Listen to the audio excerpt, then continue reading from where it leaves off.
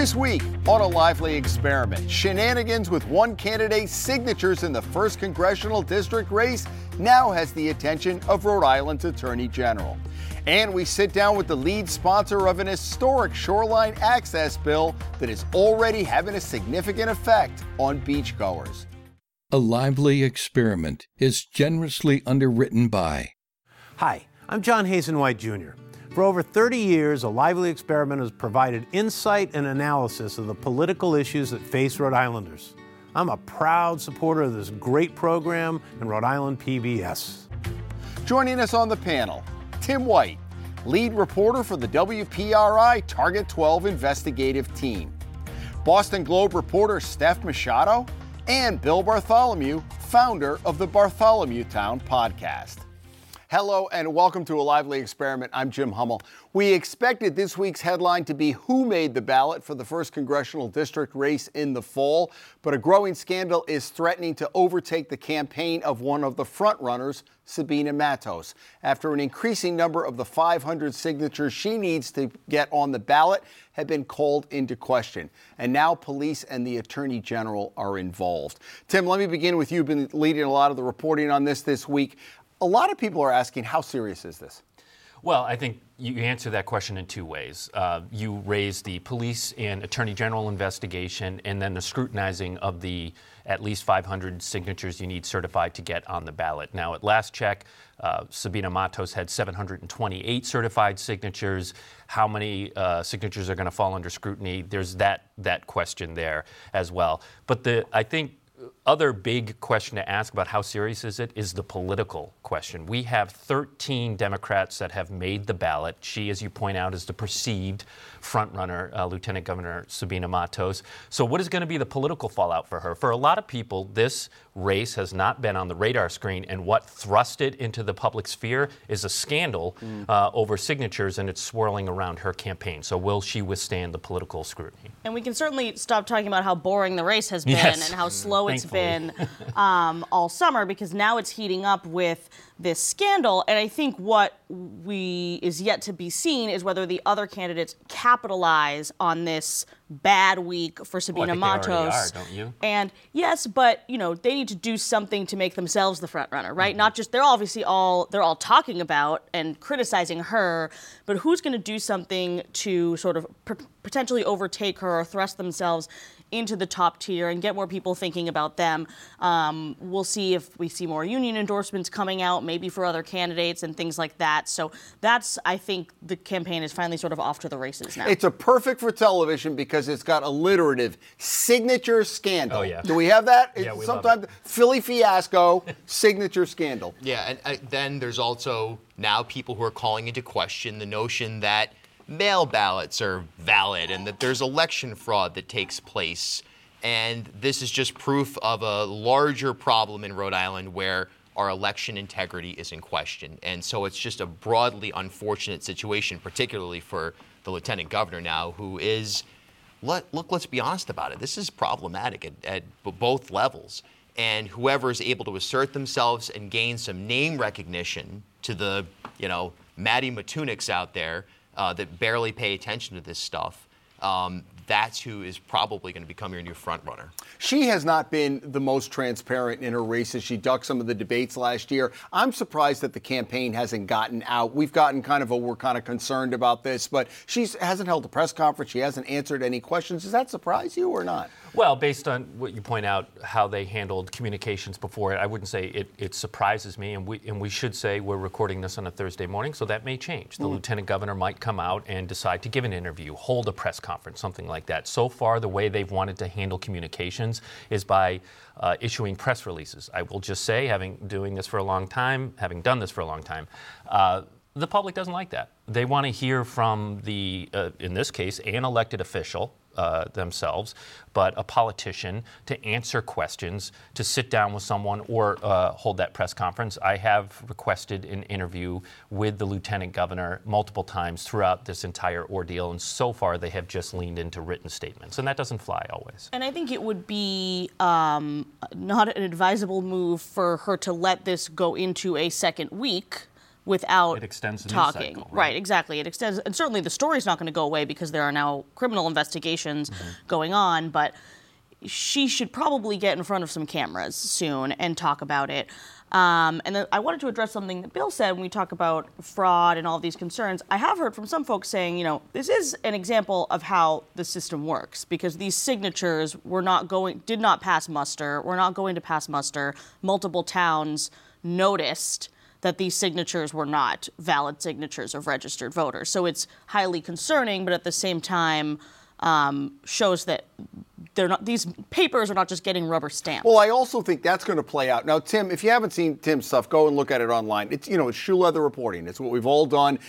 You're down in Newport, you're checking, you're talking to people, whatever. Bill, you also got some and started looking at the signatures. It's the same thing that a lot of reporters are going to be doing. Now, if some of the ones, there's a woman, if you haven't been paying close attention, there's one woman who's been gathering signatures that has been in question. If the signatures beyond what she gathered begin to get in question, then it's going to answer that question of, is that a problem? And tell me some of what you saw when you were looking at the signatures. Right, I did a little data journalism yesterday and started populating maps where the signatures in question were coming into play.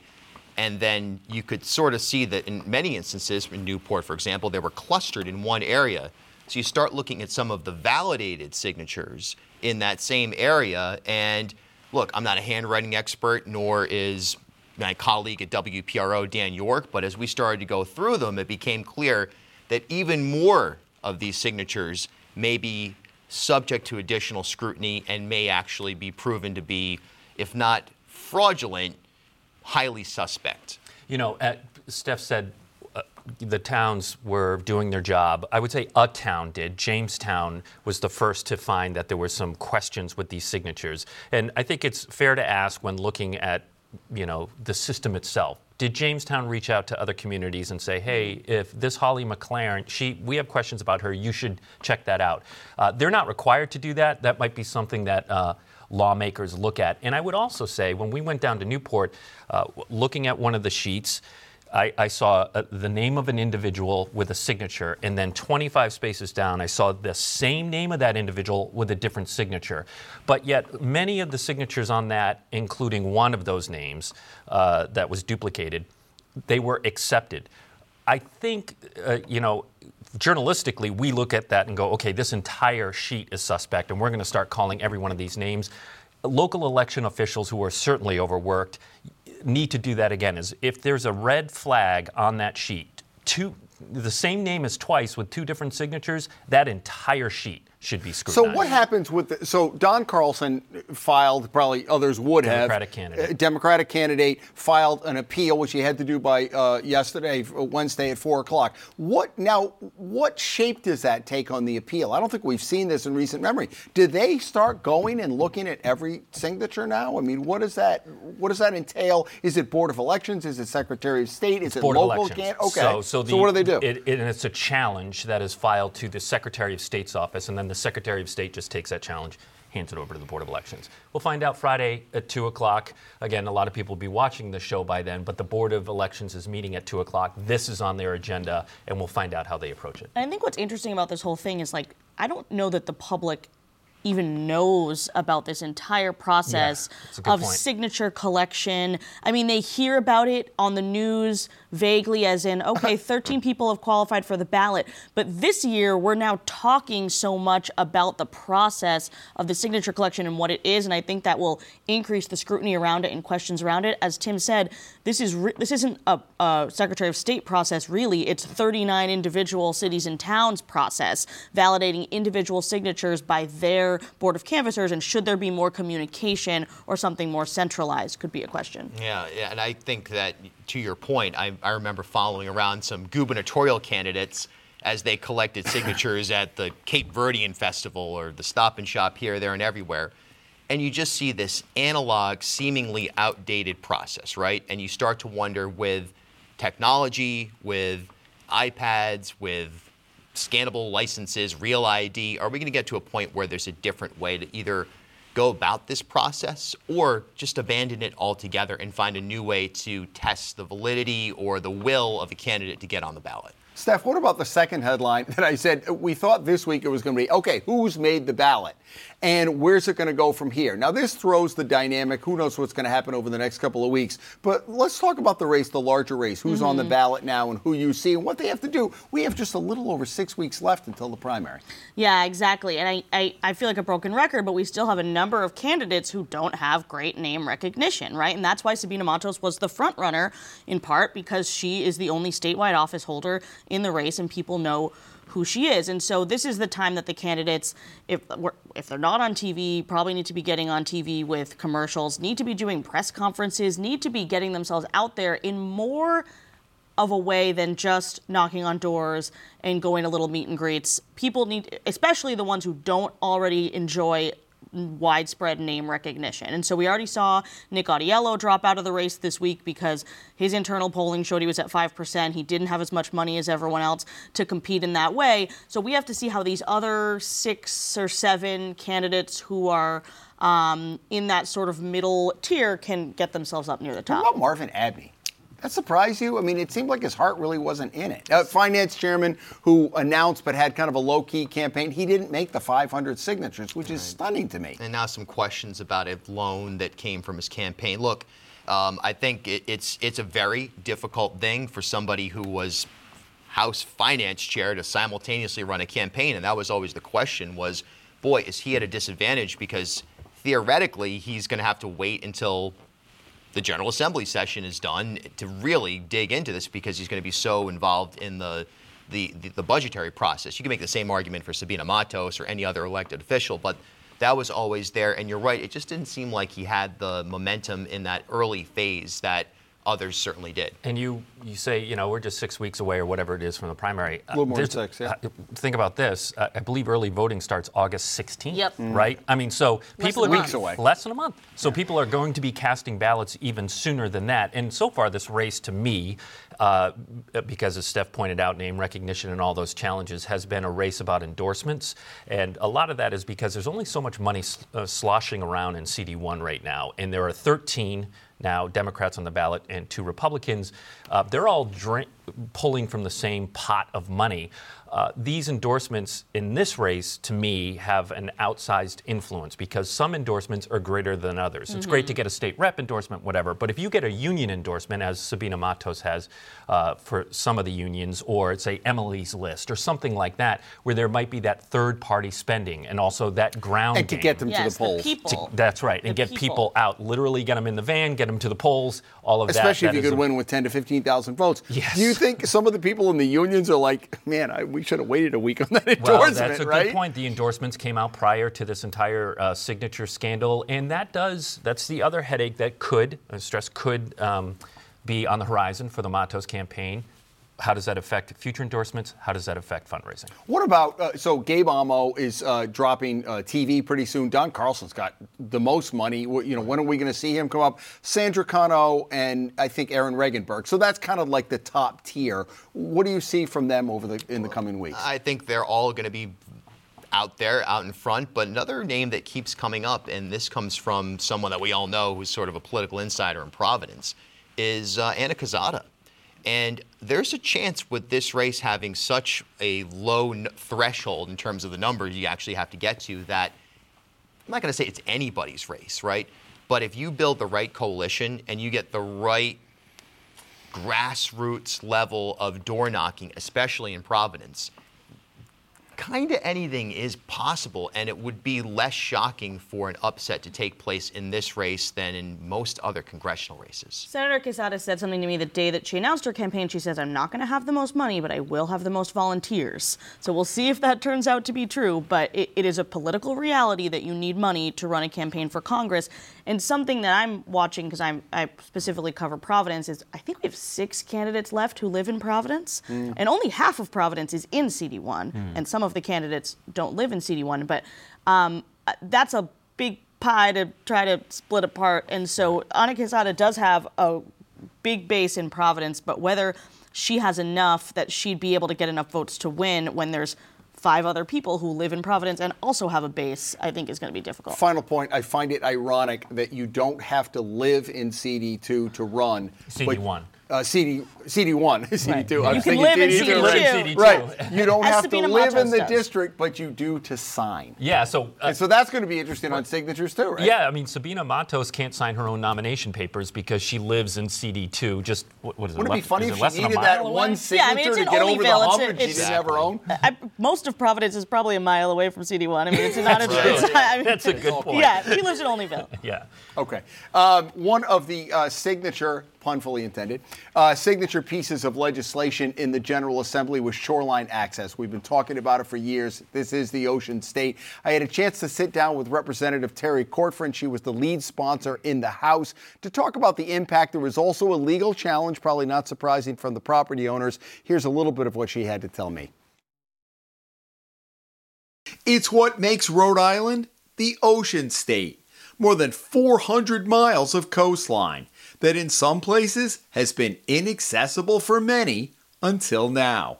Initially, it was going to just be decriminalize walking on the shore. Representative Terry Cortfriend headed up a 12-member legislative commission that studied the issue of shoreline access. Their recommendations eventually resulted in a law passed last month that allows the public access 10 feet inland from the seaweed line. For decades, the line of demarcation was confusing for nearly everyone. Days it was underwater almost the whole day.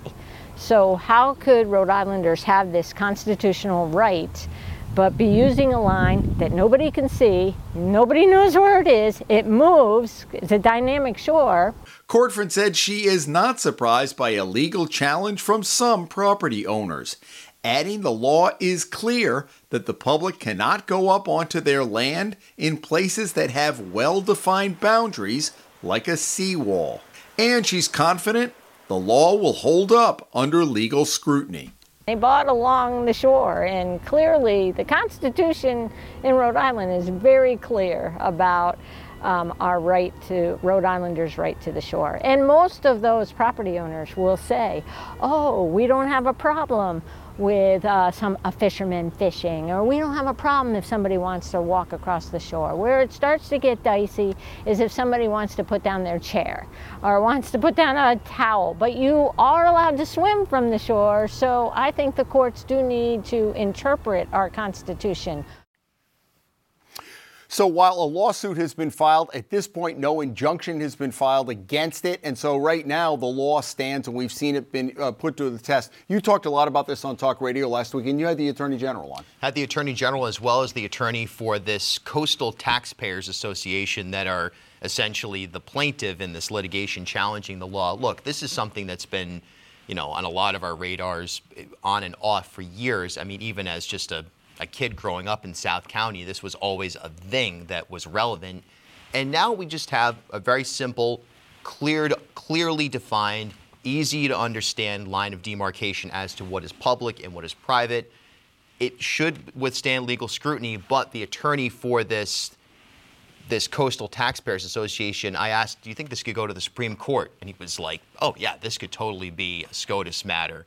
The next step will be, of course, the perpendicular access point, which is the fire districts. I mean, I've seen people set up sawhorses blocking roads in Newport. I mean, that is another sort of battlefield. And it'll be interesting to see what we learn this year and how that applies to next year's efforts on the perpendicular side. Yeah, I was going to ask you that because I haven't covered this specific statute. My colleague Brian Amaral is the one who covers it for the Globe. But sure, you can go on the beach 10 feet above the seaweed line, but how do you get to that spot without crossing private property? They have to build public access ways, or else, I mean, I guess you could swim to the beach, you could boat to the beach. Well, and that's been the problem. Public access a lot of times has been blocked in places that are designated, and private owners will put up signs that, clearly are illegal, but they're very intimidating, and sometimes they have guards there. You do see, pillars that say public right of way, and you can access different areas. The lawmaker you talked to said,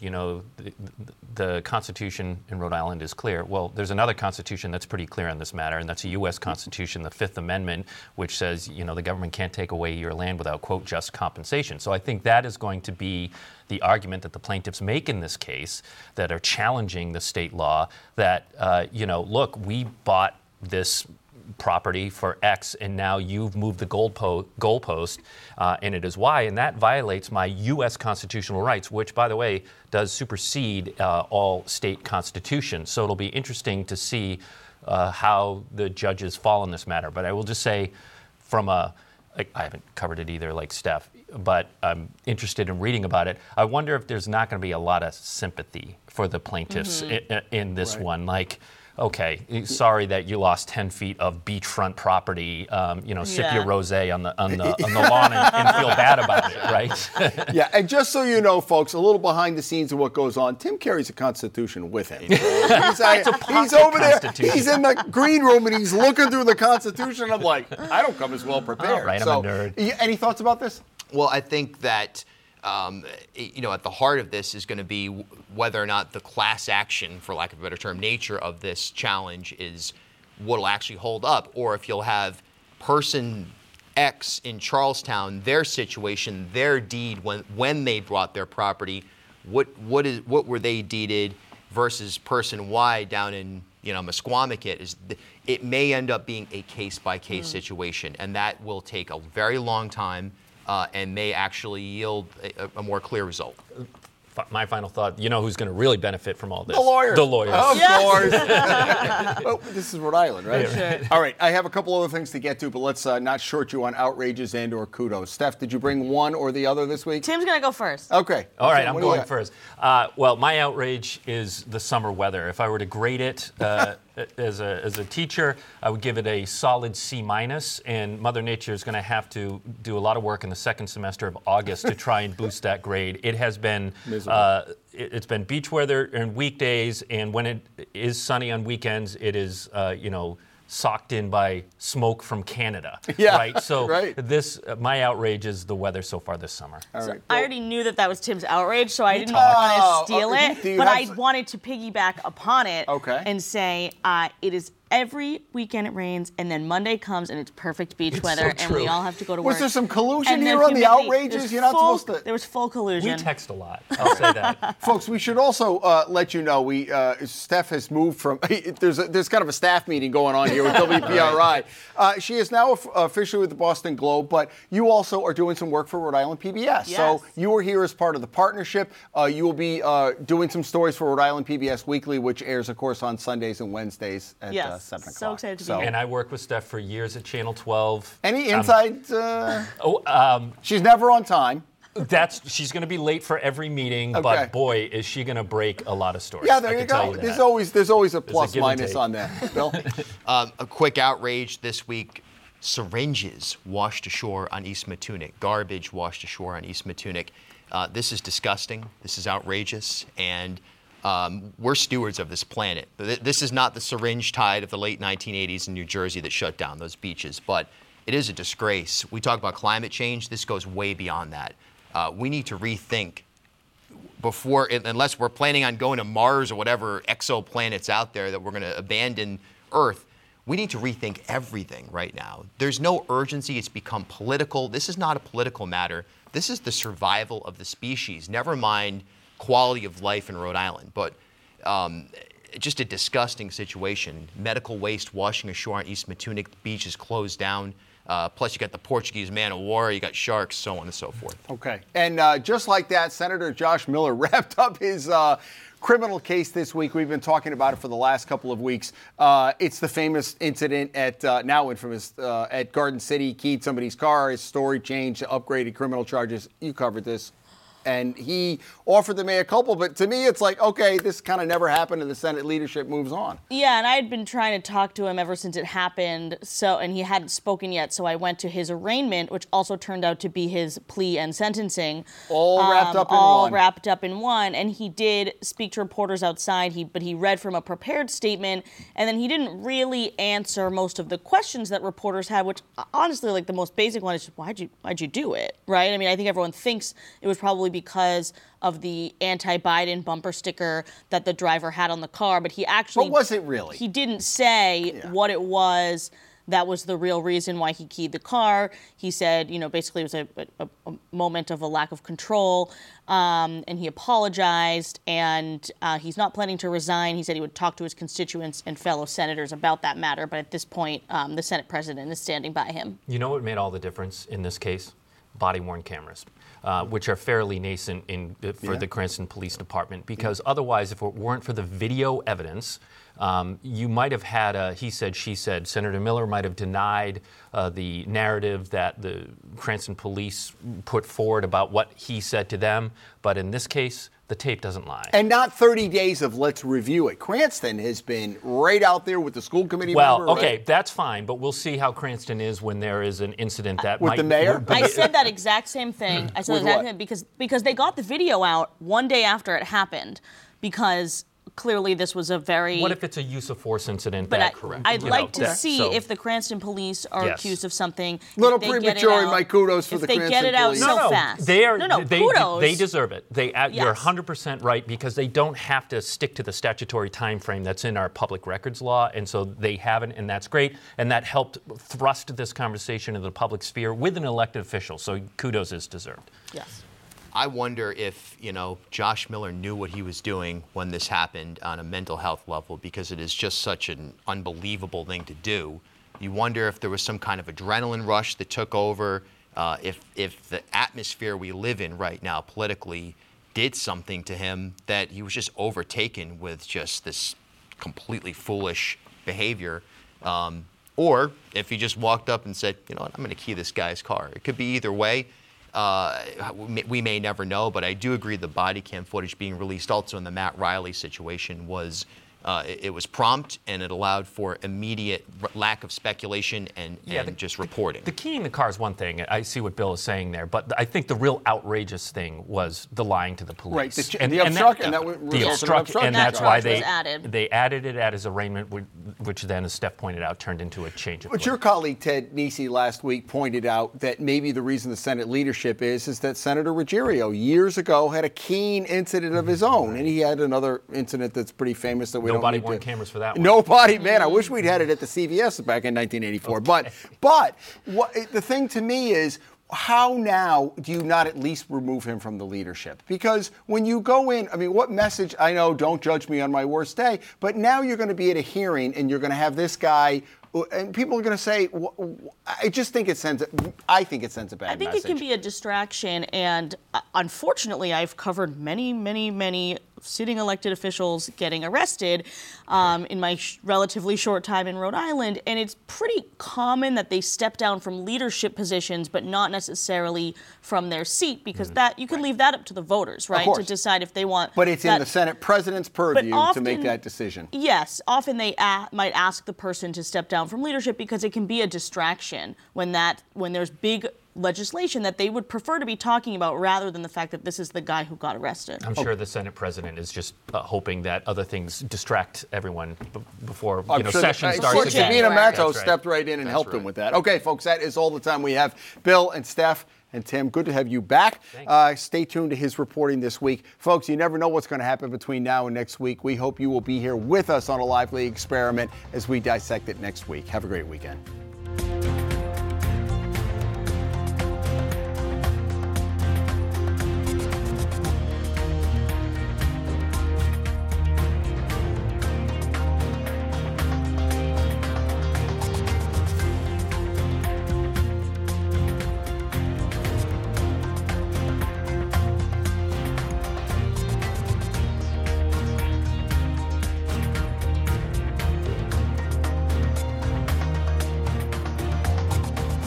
A Lively Experiment is generously underwritten by...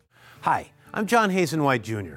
For over 30 years, A Lively Experiment has provided insight and analysis of the political issues that face Rhode Islanders. I'm a proud supporter of this great program and Rhode Island PBS.